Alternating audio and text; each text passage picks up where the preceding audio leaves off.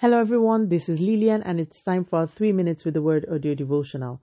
Today's topic in the Mighty Works of God series is Hush, Be Still, Part 2.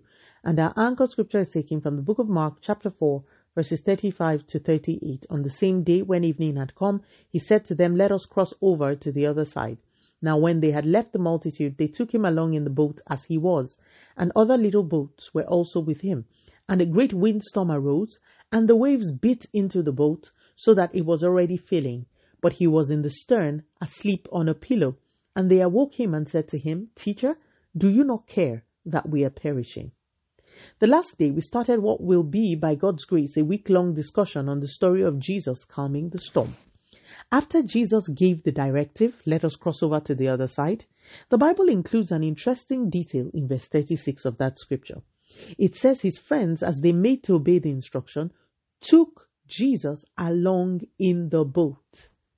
Why is this an important addition? I'll tell you. It is possible to try to obey a directive and yet leave the one who gave the directive behind. These guys could have crossed to the other side without Jesus. He had, after all, given them the directive. But they were wise. They took Jesus into their boat. I remember the Lord gave me some instructions about my life a while ago. I was so excited and began praying about what He had shown me. He then led me to Psalms 32 verse 8, a scripture I had always known. But then He began to expand it to me. That scripture says, "I will instruct you and teach you in the way you should go."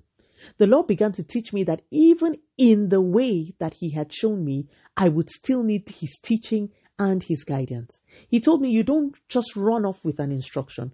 Continue to lean into me and I will teach you the way that you should do what I have asked you to do." So, the disciples in our story must have understood this. Rather than cross over on their own, they made sure Jesus got into their boat. Verse 35 shows us that there were other boats around, but those ones seemed to be interested in just getting to the other side. Jesus' close friends knew the importance of leaning into the Master every step of the way. I think this is a reminder worth repeating. Carry Jesus along even after you have received His directives. Another interesting fact to meditate on is this. The Bible says that a great storm, most likely of hurricane proportions, arose and even began to get into the boat. But Jesus was asleep. Again, please, who sleeps through fierce turbulence? Jesus was just peace personified. He carried His own atmosphere of peace everywhere He went. He knew that the turbulence was on, but He slept anyway. I will leave this here and continue tomorrow. But until then, let us pray. Father, in the name of Jesus, thank You for Your word. Lord, today we refuse to go on the errands You send us on our own. We surrender to You, our families, our ministries, our careers, our academics, everything. Lead us in the path that we should go. We lean into You every step of the way. Continue to take all the glory, Almighty God. In Jesus' mighty name, we have prayed. Speak to you again soon. If you were blessed, please drop me a line on audiodevotional@yahoo.com or on our website at www.3minutesaudiodevotional.com. You could also follow us on Facebook, Instagram, YouTube, and Twitter at 3 Minutes Audio Devotional.